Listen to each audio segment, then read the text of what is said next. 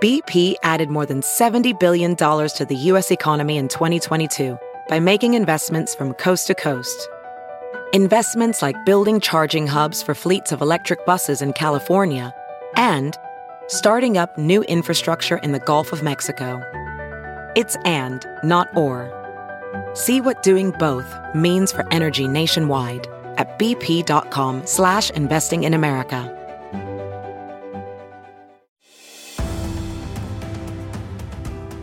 I'm Jenna Ellis, and welcome to Just the Truth podcast, sponsored by the Thomas More Society, which is a not-for-profit national public interest law firm dedicated to restoring respect in law for life, family, and religious liberty. You can find them at thomasmoresociety.org.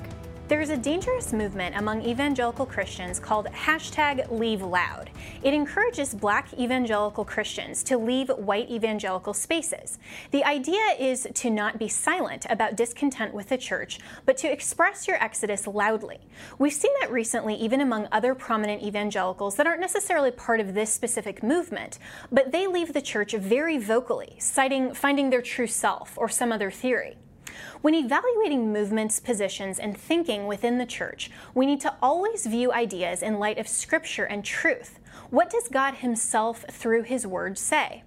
When it comes to the church, the truth is that the church is a God-ordained and established institution. Jesus Christ is the head of the church, not men, so we always have to compare our thoughts, teaching, and theology to the Word of God and align our thinking with truth. The idea of teaching secular theology within the context of God's church is an oxymoron, because that very word theology means the study of the true God. Secularism, by definition, is a philosophy that has no spiritual or religious foundation, literally removing any grounding in the truth or the study of God. So if we begin with these two premises, first, that the church is God-ordained, and second, that because of that origination, God Himself is the head of the church, then we can rationally expect that the orthodoxy and practices of the church must be consistent with what our God requires. Now, if you're not a Christian, that is, you have not confessed Jesus Christ as your Lord and Savior, and that God raised Him from the dead, then you are by definition outside of the church. And what God requires from you is to come into a saving knowledge of Him and become part of His church. Every person must answer the question for himself or herself: what do you believe about the truth of God? Who do you say Jesus is? For those of us who are Christians, we have recognized the identity of Jesus Christ as our Lord and Savior, and the truth of His bodily death and resurrection as a literal historical event.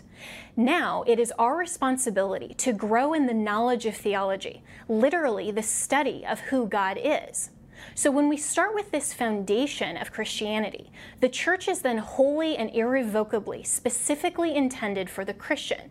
What pastors teach, what Christians proclaim and practice, what we disclaim, our doctrines and practices must be consistent with the head of the church, God Himself. This is our standard, and we have to critically evaluate any new movement, idea, or practice in the context of the truth of God. This is discernment.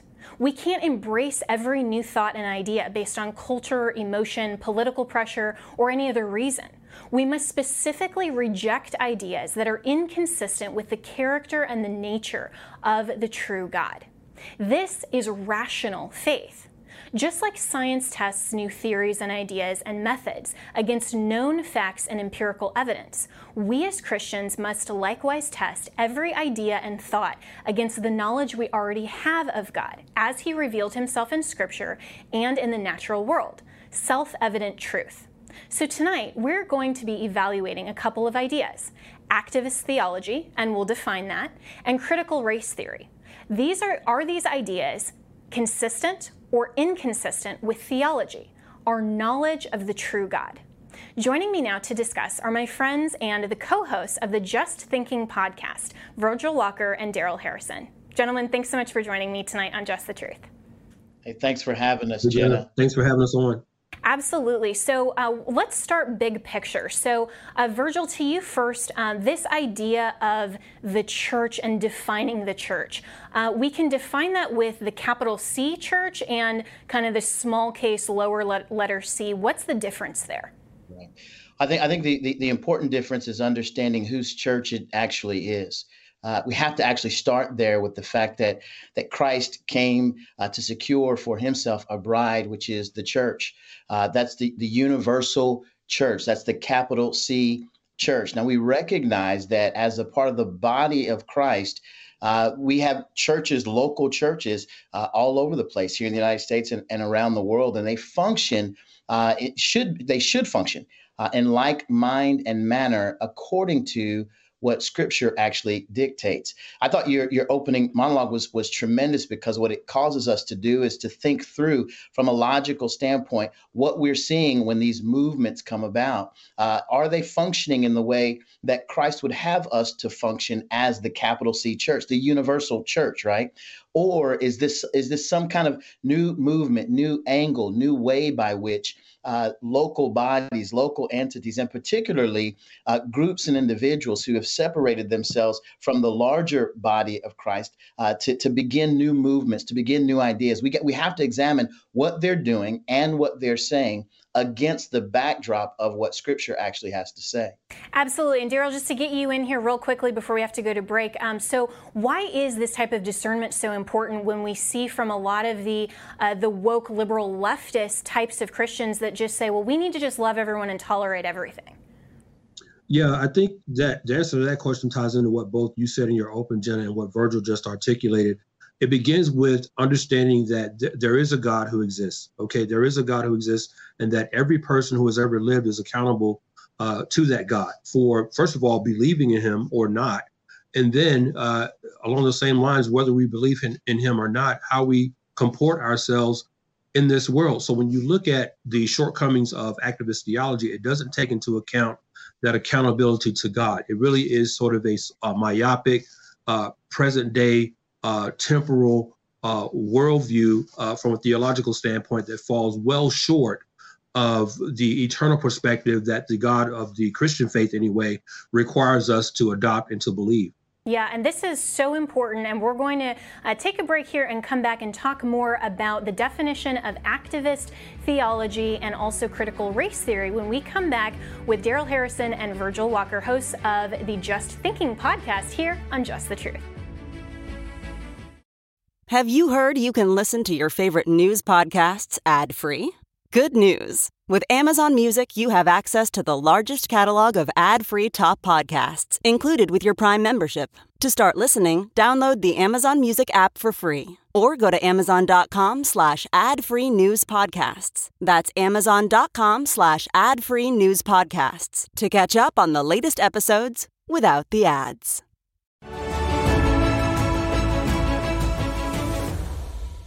Welcome back to Just the Truth, where we're continuing the conversation about discernment and what theology, orthodoxy, and practices of doctrine need to be in the church, and what we need to specifically reject and exclude as inconsistent with biblical truth, because Jesus Christ is the head of the church. And so joining me for this conversation are Virgil Walker and Daryl Harrison. They're the co-hosts of the amazing Just Thinking podcast. If you're not listening to these guys, you absolutely should be. They do these deep dive conversations.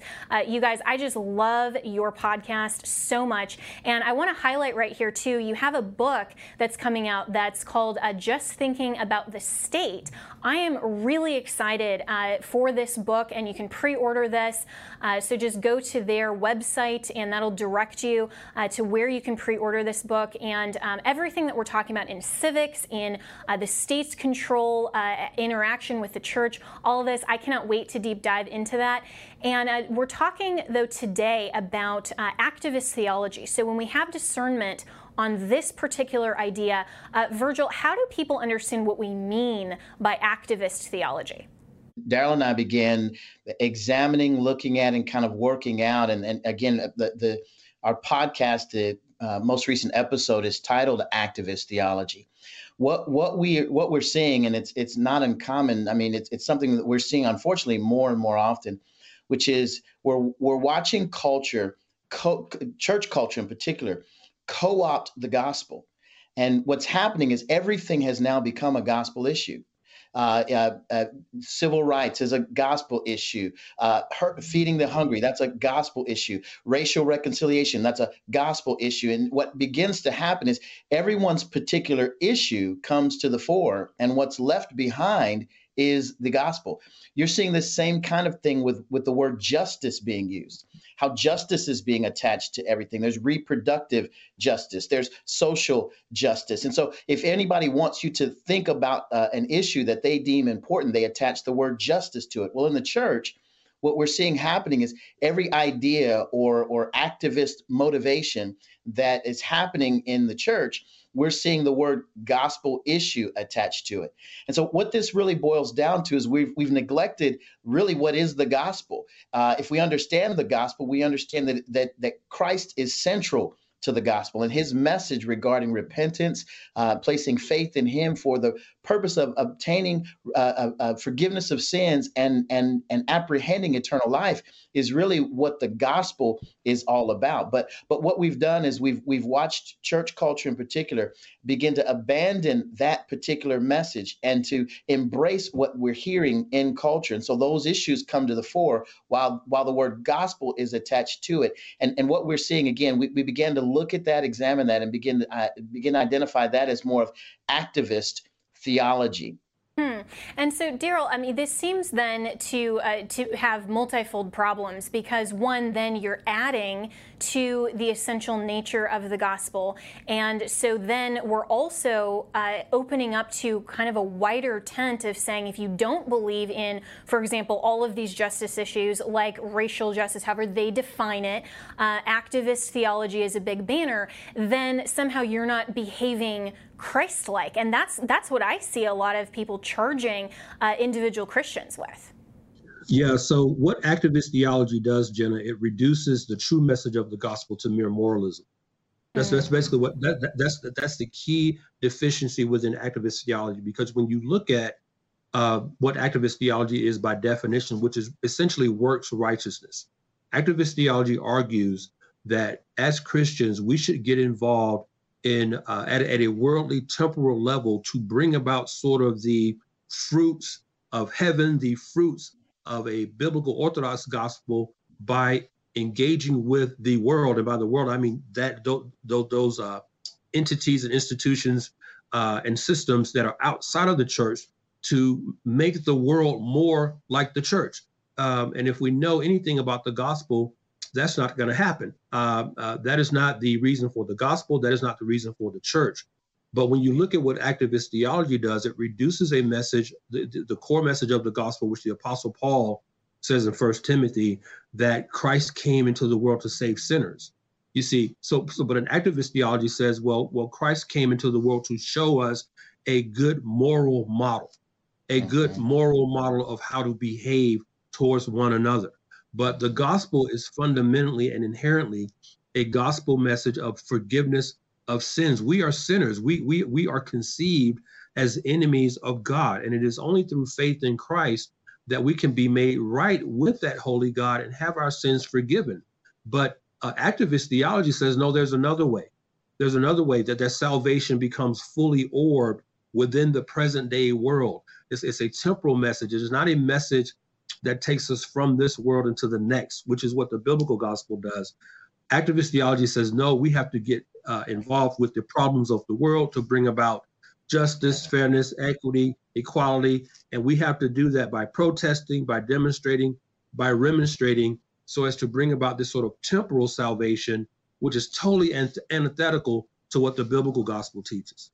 Yeah, and Virgil, it seems like from what Daryl is describing, that this type of activism then has pastors of these churches have a more of a fiduciary duty, if you want to put it in legal terms, to these types of activist movements and these other causes, rather than the primary duty of pastors in the church to be for the presentation of the gospel and to fulfill the Great Commission. It seems like a conflict of interest to me.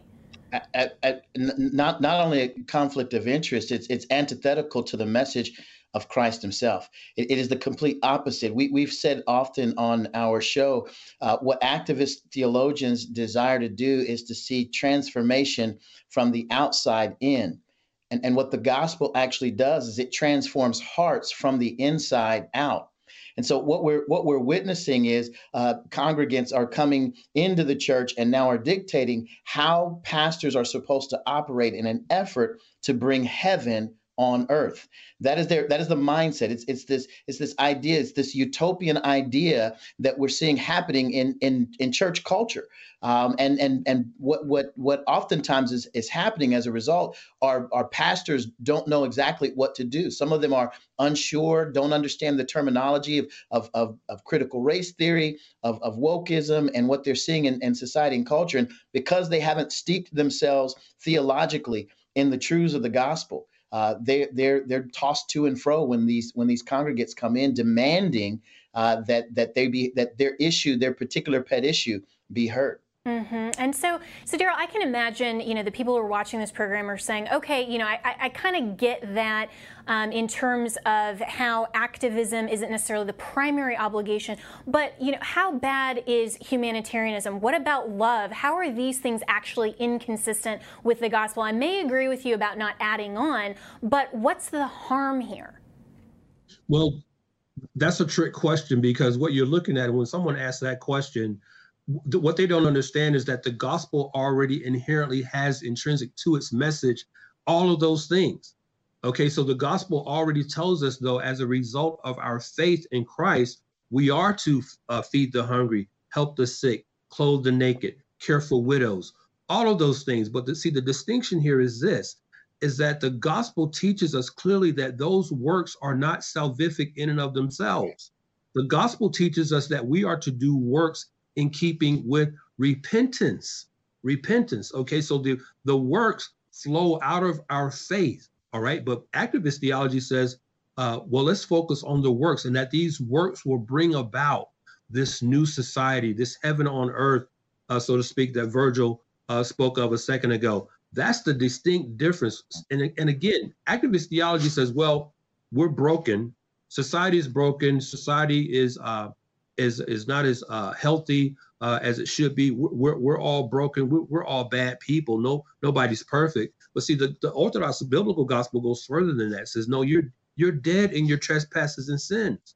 Paul says that in Ephesians 2. We cannot remedy our deadness. We cannot remedy our spiritual deadness simply by works. The scriptures are clear. Our works on our best days are only as filthy rags. The scripture describes it. So we need salvation, not just behavior modification.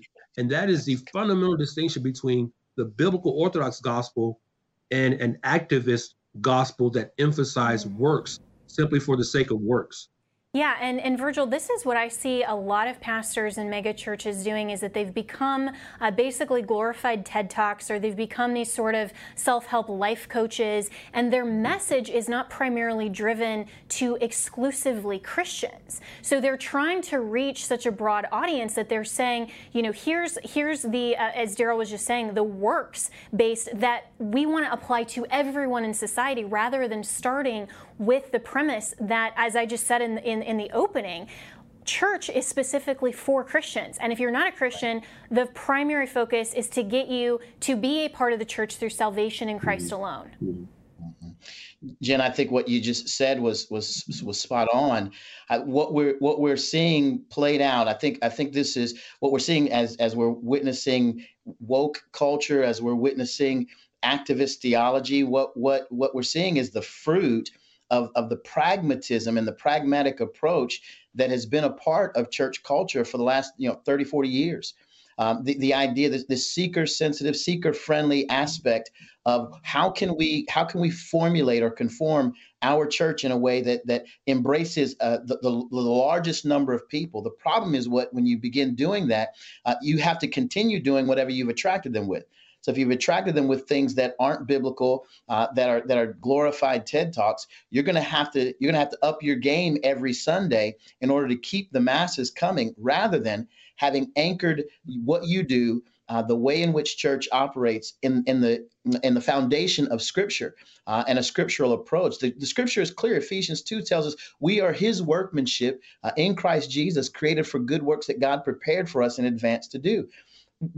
All of the works-based ideas that people are coming with, those will be worked out in light of the foundational truth of the gospel, not the other way around. Absolutely. And this is such good stuff, and we will be right back with more here on Just the Truth. Hey, it's Kaylee Cuoco for Priceline. Ready to go to your happy place for a happy price? Well, why didn't you say so? Just download the Priceline app right now and save up to 60% on hotels. So whether it's Cousin Kevin's Kazoo Concert in Kansas City, go Kevin, or Becky's Bachelorette Bash in Bermuda, you never have to miss a trip ever again. So download the Priceline app today. Your savings are waiting. Go to your happy place for a happy price. Go to your happy price, Priceline.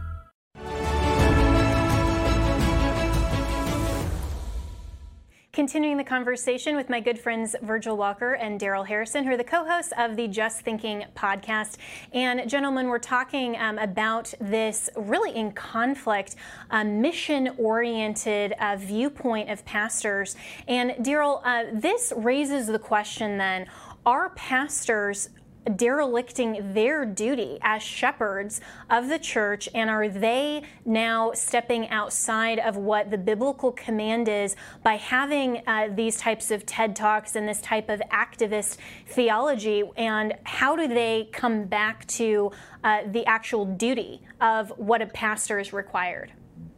Yeah, let me take your questions in reverse, Jen. I think they come back to their pastoral duty by reminding themselves whose gospel this is. Okay, so I think pastors are making a huge mistake by taking possession of the gospel from God. And they do this by, number one, personalizing the pulpit, meaning taking the attitude that the pulpit belongs to them just because they happen to have their name on the marquee in front of the church as the pastor of the church. They go several steps further than that. So they personalize the pulpit. And when you personalize the pulpit, you personalize the gospel, meaning you make the gospel your own. You rob God of his gospel. You rob God of his truth. You rob God of the entire idea of salvation, which is God's idea. It's not man's idea. You said this in the open. Listen, this is no different. What we're facing right now today in the church is no different than what Jesus faced when he was walking this earth. There were people, Jews especially in Jesus' time, who wanted Jesus to be an activist Christ. They wanted an activist Christ. They wanted a Christ who would overthrow the Roman system of government, free the Jews of their oppression under the Roman system, and they killed Jesus for that. They killed him for that, and it's no different today. We want the church to be some sort of extension of the NAACP. We want the church to be some sort of ecclesiastical platform for achieving evangelical affirmative action. That's not the church. That's not the role of the church. In Acts chapter 2, we see that the role of the church is for believers to get together, to commit themselves to the apostles' teaching, to pray, to break bread together, and to fellowship, participate in the Lord's table and fellowship. That is essentially the only responsibility that the church has in this world outside of preaching the gospel of salvation from sin. Yeah, and you said two key words there, Daryl, which is his truth. And I think that's exactly the crux of the issue, is that our culture is so focused on my truth and expressing myself and my viewpoints that pastors have, by and large, and individual Christians as well. I mean, this isn't just the leadership of the church, but this is also Christians who have not been shepherded well, to say, I'm here to promote my truth. And sure, the gospel and the identity of a Christian is something I'll add on to that, but it's like, adding on my hair and makeup, my clothes, my preference selections, and different things that express who I am. Being a Christian then just becomes another label of self-expression, rather than saying this is an understanding that I am recognizing truth, and this is just a reflection. So Virgil, I mean, for the pastors who want to understand this duty and this mission, I think it's so incredibly critical. What would you say to them where they're in the middle of maybe saying, let's teach white privilege, that book, let's teach the BLM activism, let's do all of these other things. How do they reverse this systemic activist theology in megachurches? Yeah, well, I think you ask a great question. It's important to remember the words of Christ. When he said, if you desire to come after him, you must deny yourself, take up your cross, and follow him. I mean, that should be sufficient. Again, I love what Daryl said about reminding every one of us, pastors, parishioners, those who desire to be disciples of Christ. We must be reminded weekly. That's one of the reasons why we attend churches, so that we can hear the gospel preached, not to lost sinners, but to ourselves, so that we can be reminded of our need to realign our lives with the message of the gospel, the message of Christ and him crucified, our need to repent of our sin, place our full faith in Christ. And we have to do that. I think that's an imperative. I think the other thing that people are embracing is, I talked about the pragmatism of the culture that has invaded the church. Daryl mentioned the idea that these pastors are beginning to think that it's their pulpit, it's their church. We have run amok with meism in culture, right? We've run amok with a narcissistic Facebook enterprise, so to speak, making sure that we get our own selfies. We're really engaged in church culture for the purpose of our own spiritual selfie, so to speak. We don't want to examine our lives against the backdrop of the pages of Scripture. We want to examine our lives against the backdrop of a selfie where we just kind of put on a filter, which we'll call Christianity, and then present that to the world as if this is the standard by which everyone must live. And that's false religion is what it is. Right. And it seems like we're so in this age of social media and this age of, everything is branded and marketed and labeled. It seems like the church, if you have the little, the church TM or church Inc., it seems like pastors are so focused on the branding and marketing instead of just teaching truth and recognizing there is and always will be a difference between the church and the world. We're not trying to, Daryl, have a Christian theocracy in the sense that the church becomes the world and dictates to the state. That's a valid separation of the roles of church and state. That is in a hijacked term, but we would absolutely affirm that the Bible teaches there are different roles within the institutions of the government and civil society and the church and the individual. And so, as we're thinking about rebranding the church, maybe, what are just the essentials that you see of what a church's obligation, and you talked about this a little bit, the role of the church, but for pastors to think, okay, what should their brand look like if they're truly representing Jesus Christ, not themselves?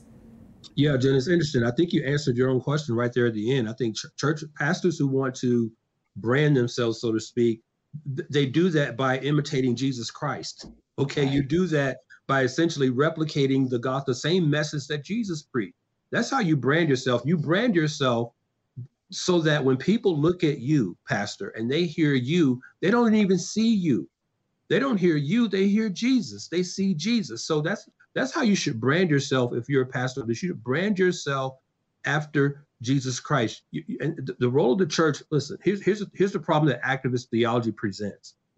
The activist theology presents the pastor, the elders, the deacons, even the congregations as their own saviors, so that we can go out and do the job that apparently, according to activist theology, Christ was deficient in achieving, in accomplishing. So again, it's this sort of misnomer that in order to be fully experienced or to fully experience and fully validate the salvation which Christ alone brings, we need to get out here in the world and do like Christ did and turn over some tables. We need to do that. So that passage in Matthew 21 where Jesus drives out the moneylenders, that is a favorite passage for activist theologians to misinterpret, miscontextualize, display horrible hermeneutics on. But again, that's because they see Jesus, they don't see him as deity. They don't see him as God. They don't see his word as authoritative. They just see Jesus as a good model to follow. And if we follow these practices, if we follow the Sermon on the Mount, then we can integrate and incorporate heaven right here on earth. And for someone who believes that, I would ask them, well, why did Jesus have to die? If that's the case, Jesus never would have had to die a sacrificial propitiatory death on the cross if moralism and good works and protesting and fighting and voting, if all that were the solution to the problems of the world, then Jesus would never have had to die. Right. And so then, Virgil, what about the people then who would say, okay, well, so this is great and I get the difference now, but does that mean that then I just don't participate in government at all? Does that mean that I stop being a pro-life activist, or I stop being an election integrity activist, for example, like I am? Does it mean that I stop advocating for some of these other issues in the government context? No, I think having these in proper categories are incredibly important. Understanding that there's nothing that we're going to do in society that is indeed salvific on the one hand, while on the other hand, recognizing that we have a responsibility to stand up for that which is right and true and just, and to make proclamations and declarations regarding those things. But at the end of the day, we have to bring the gospel into conflict with culture. I just returned recently from a trip out in Tallahassee, Florida, where I had an opportunity to speak to at a pregnancy center, a pro-life group out there. That was an important place and space to be. That was an important a place to bring the gospel into conflict. Those women who were involved in that ministry, if you will, didn't simply stop at the point at which they want to see Roe v. Wade overturned.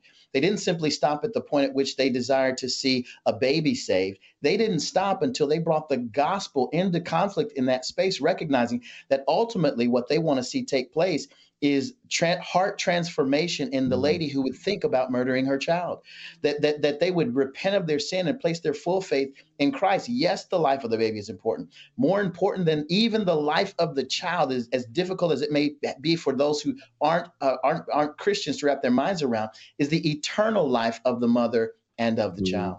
Absolutely. And that's the fulfillment of the Great Commission, which is to, the church is for the Christian to grow us in the grace and knowledge of the Lord, and to feed our understanding of how we live our Christian life, how we practice the things of God, and grow in understanding who He is. And then we are equipped to go into the world and teach the gospel to ultimately bring as many people as we can into a saving knowledge of Him. So we'll be right back with more.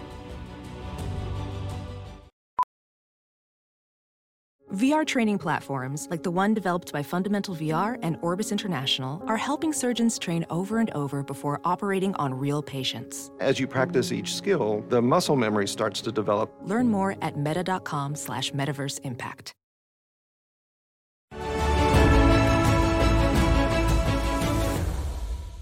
Continuing the conversation here on Just the Truth with my friends Virgil Walker and Daryl Harrison, co-hosts of the Just Thinking podcast and authors of the brand new book, Just Thinking About the State. Definitely go and pre-order that.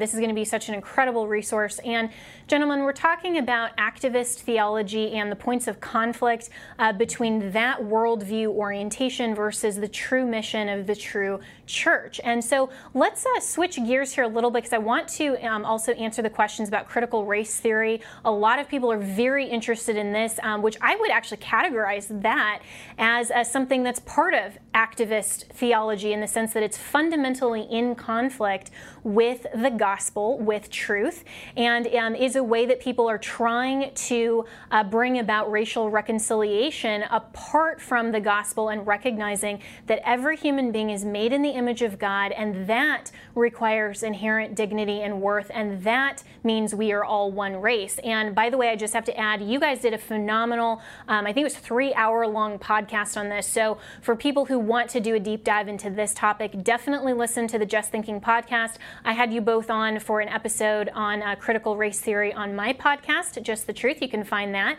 But let's talk more about critical race theory. And Virgil, where does this come from, and why is this in today's day and age such an emphasis on this topic? Right. Well, critical race theory is kind of uniquely American in its origin, coming out of the late 80s.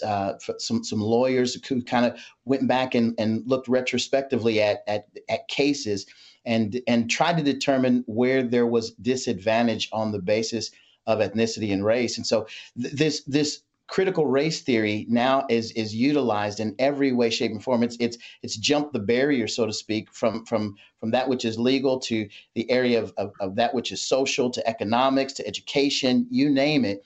It is being used to leverage power. It is a deconstructive worldview. And really what it intends to do is it intends to categorize everyone on the basis of race. It does the opposite of what Martin Luther King actually argued when he said that we would be judged not by the color of our skin, but by the content of our character. Critical race theory actually says the most important thing about you is your ethnicity. And it is through that lens by which they examine the rest of the world. So for a quick example, if they see a situation where there's a black person and a white person, and there's an interaction that takes place, the presupposition is not it did something racist take place. It's that they're sure it did. It's just a matter of critically examining what the conditions were that created the racial tension, the issue at hand, so to speak. There's a number of presuppositions to the point you made, Jenna. We did 3.5 hours in a particular podcast to kind of unpack a great degree. We went back for those, and I'll say this briefly. I know I want my buddy to jump in here. For those who argue, though, that we don't interact with the origins of the scholars and scholarship, they're missing what we did in a 3.5 hour podcast, interacting specifically with the work and writings of all of those who founded critical race theory. Mm-hmm.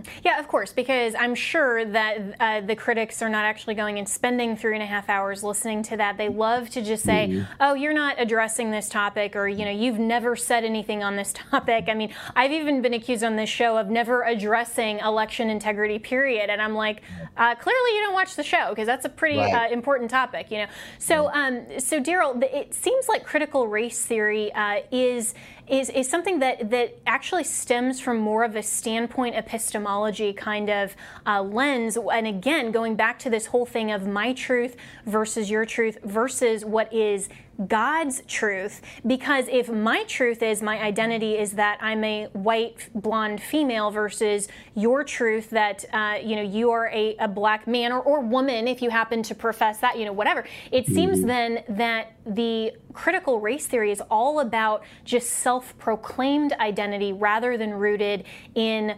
fundamental, completely objective truth.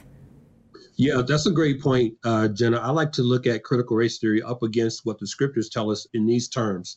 So scripture clearly tells us that we have our identity is vertical. That is, that our identity reflects the image of God. Okay, so by vertical, I mean God. So in scripture, I see my identity first and foremost in a vertical context with regard to my reflecting the image of God in my personhood. And by personhood, I mean every internal, external attribute or characteristic that I possess, and I possess those characteristics by God's sovereign providence. So that's what I mean by vertical. But what critical race theory does, it deconstructs vertical and totally disregards that and makes us a horizontal, makes my identity horizontal, whereby I must look at myself now and who I am in my personhood in contrast and comparison to you, another person, and the differences that we have between us. And then critical race theory goes on to interject presuppositions, not only though on the superficial differences, but again, critical race theory looks into your heart and mind, Jenna, and then presupposes that you think a certain way about me based on those differences. Okay, so as your listeners or your viewers are watching this, one thing they must understand about critical race theory is that the word critical does not mean analytical. In critical race theory, there are intrinsic presuppositions built into that worldview, built into that ideology. And then they, out of those presuppositions, they establish and make truth claims based on those presuppositions, and they don't open themselves up. Critical race theorists don't open themselves up to criticism, to objective analysis of those truth claims. And that's how critical race theorists get away with propagating the lies and the heresies that they promote. And that's such a good point, that whenever we're analyzing any particular philosophy and theory, you have to take into account and identify the presuppositions, because most people will start with the conclusion, like, I am pro-life. Well, there are implicit presuppositions with that worldview, and those have to be identified and then examined. And you're right, critical there means that we need to critique, we need to have discernment on those things, and not just accept them because they're presuppositions, but say, does that conform with the truth of reality, the truth of what we understand from the Christian worldview perspective, if we're talking about the context of what pastors are teaching in the church. And so, Virgil, as we're going through this, and we only have about a minute left in this segment, this type of theory now, it seems like for pastors who just don't want to be racist, they don't want to have that as a presupposition, aren't looking at those issues, and they aren't critically examining this. They're just saying, hey, I don't want the conflict, and so they're refusing to examine it. Yeah, that's the reality is we've got to have pastors willing to be biblical. We can't have pastors who are bowing the knee to the golden calf of CRT. This is a golden calf. This is Aaron's golden calf that they're pointing to and saying, for example, the SBC is pointing to this and saying that this, sure, we understand Scripture, and CRT, critical race theory, will be subordinate to Scripture. Well, if we truly believe Scripture to be sufficient, that thus saith the Lord is enough, we don't need an analytical tool to examine what is going on in culture. We know that what happens between two human beings creating the image of God is called sin. And we address sin from a biblical standpoint. We understand what Christ came to do with regard to sin, and we embrace the message of the gospel. Yeah, absolutely. And SBC being the Southern Baptist Convention, for those who aren't aware of that. And this is such an important topic. We'll be right back with more.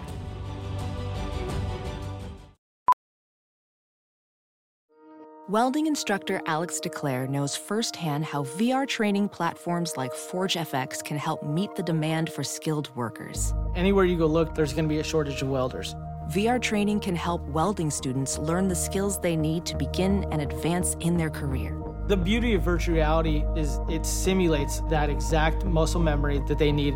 Explore more stories like Alex's at meta.com/metaverseimpact.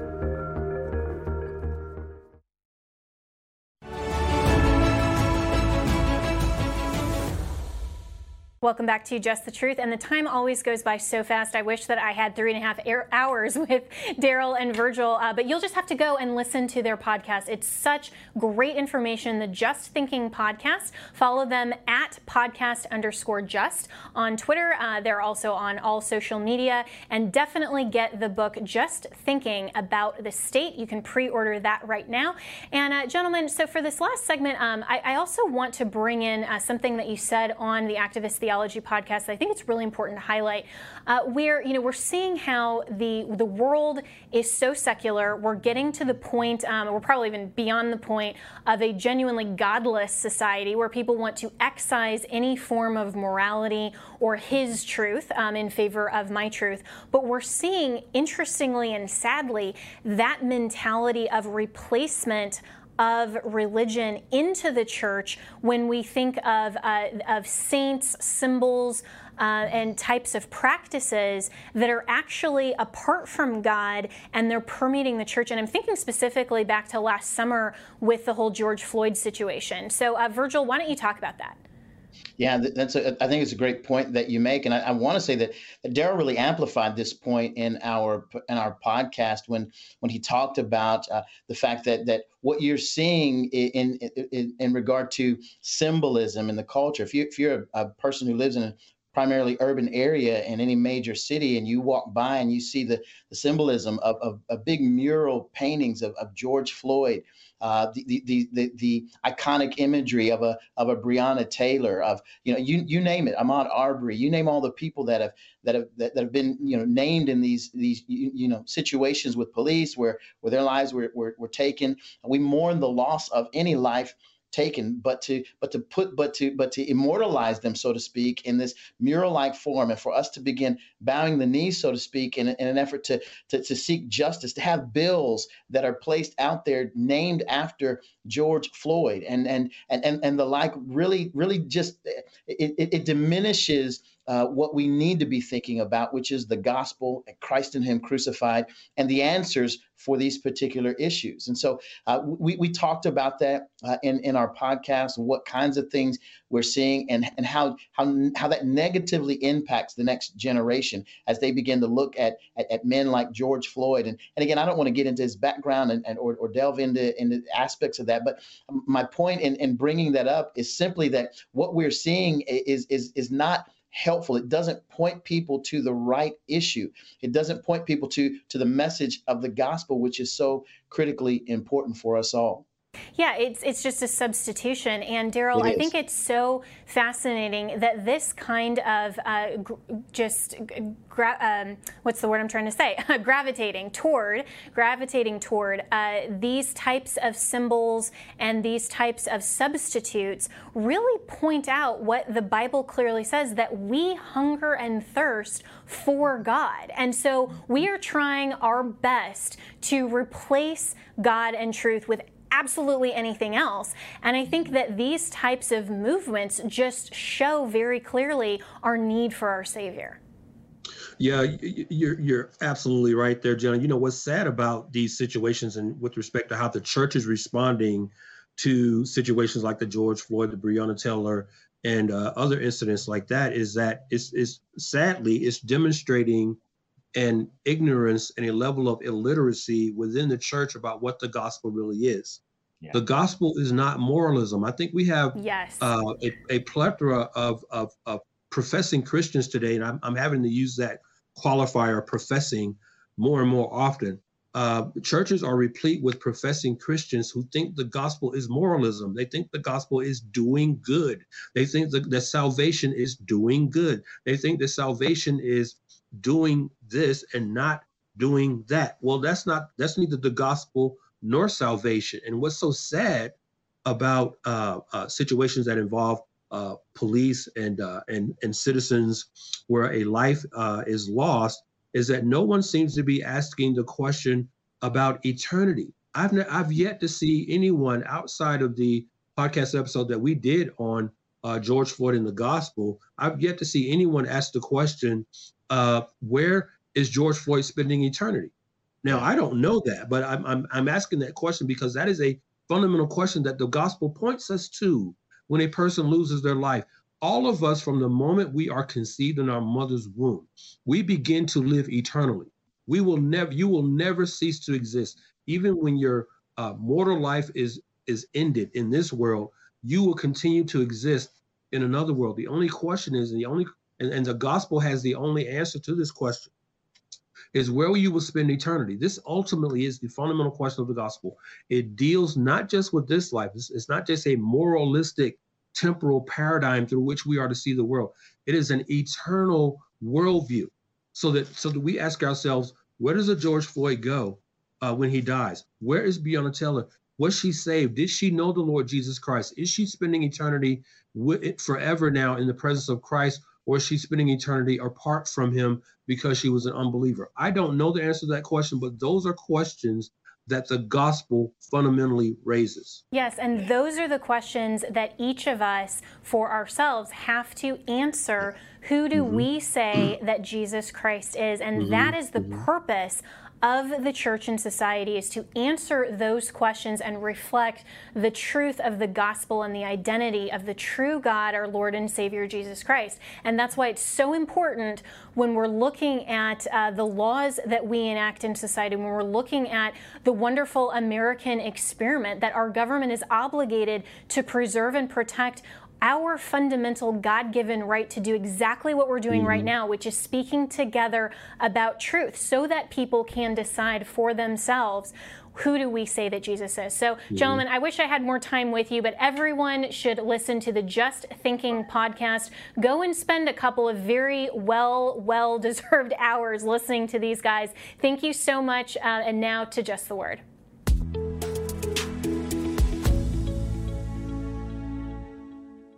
2 Timothy 3:14-16 says, "But you must continue in the things which you have learned and been assured of, knowing from whom you have learned them, and that from childhood you have known the Holy Scriptures, which are able to make you wise for salvation through faith which is in Jesus Christ. All Scripture is given by inspiration of God and is profitable for doctrine, for reproof, for correction, for instruction in righteousness, that the man of God may be complete, thoroughly equipped for every good work." This is the purpose and the design of the church in society. If you are a pastor watching, please fulfill your duty to Christ alone first and recognize He is the head of the church. That's all that matters. We'll continue on this program to teach just the truth. That's it for this episode of Just the Truth. I'm Jenna Ellis, and we are sponsored by the Thomas More Society, which is a not-for-profit national public interest law firm dedicated to restoring respect in law for life, family, and religious liberty. You can find out more about the Thomas More Society and the incredible work that we do there at thomasmoresociety.org. And I will be back tomorrow and every Monday through Friday here on Just the Truth. If you're a woman over 40 dealing with hot flashes, insomnia, brain fog, moodiness, or weight gain, you don't have to accept it as just another part of aging. The experts at MIDI Health know all these symptoms can be connected to the hormonal changes of menopause. And MIDI can help with safe, effective, FDA-approved solutions covered by insurance. 91% of MIDI patients get relief from symptoms within just 2 months. Book your virtual visit today at joinmidi.com.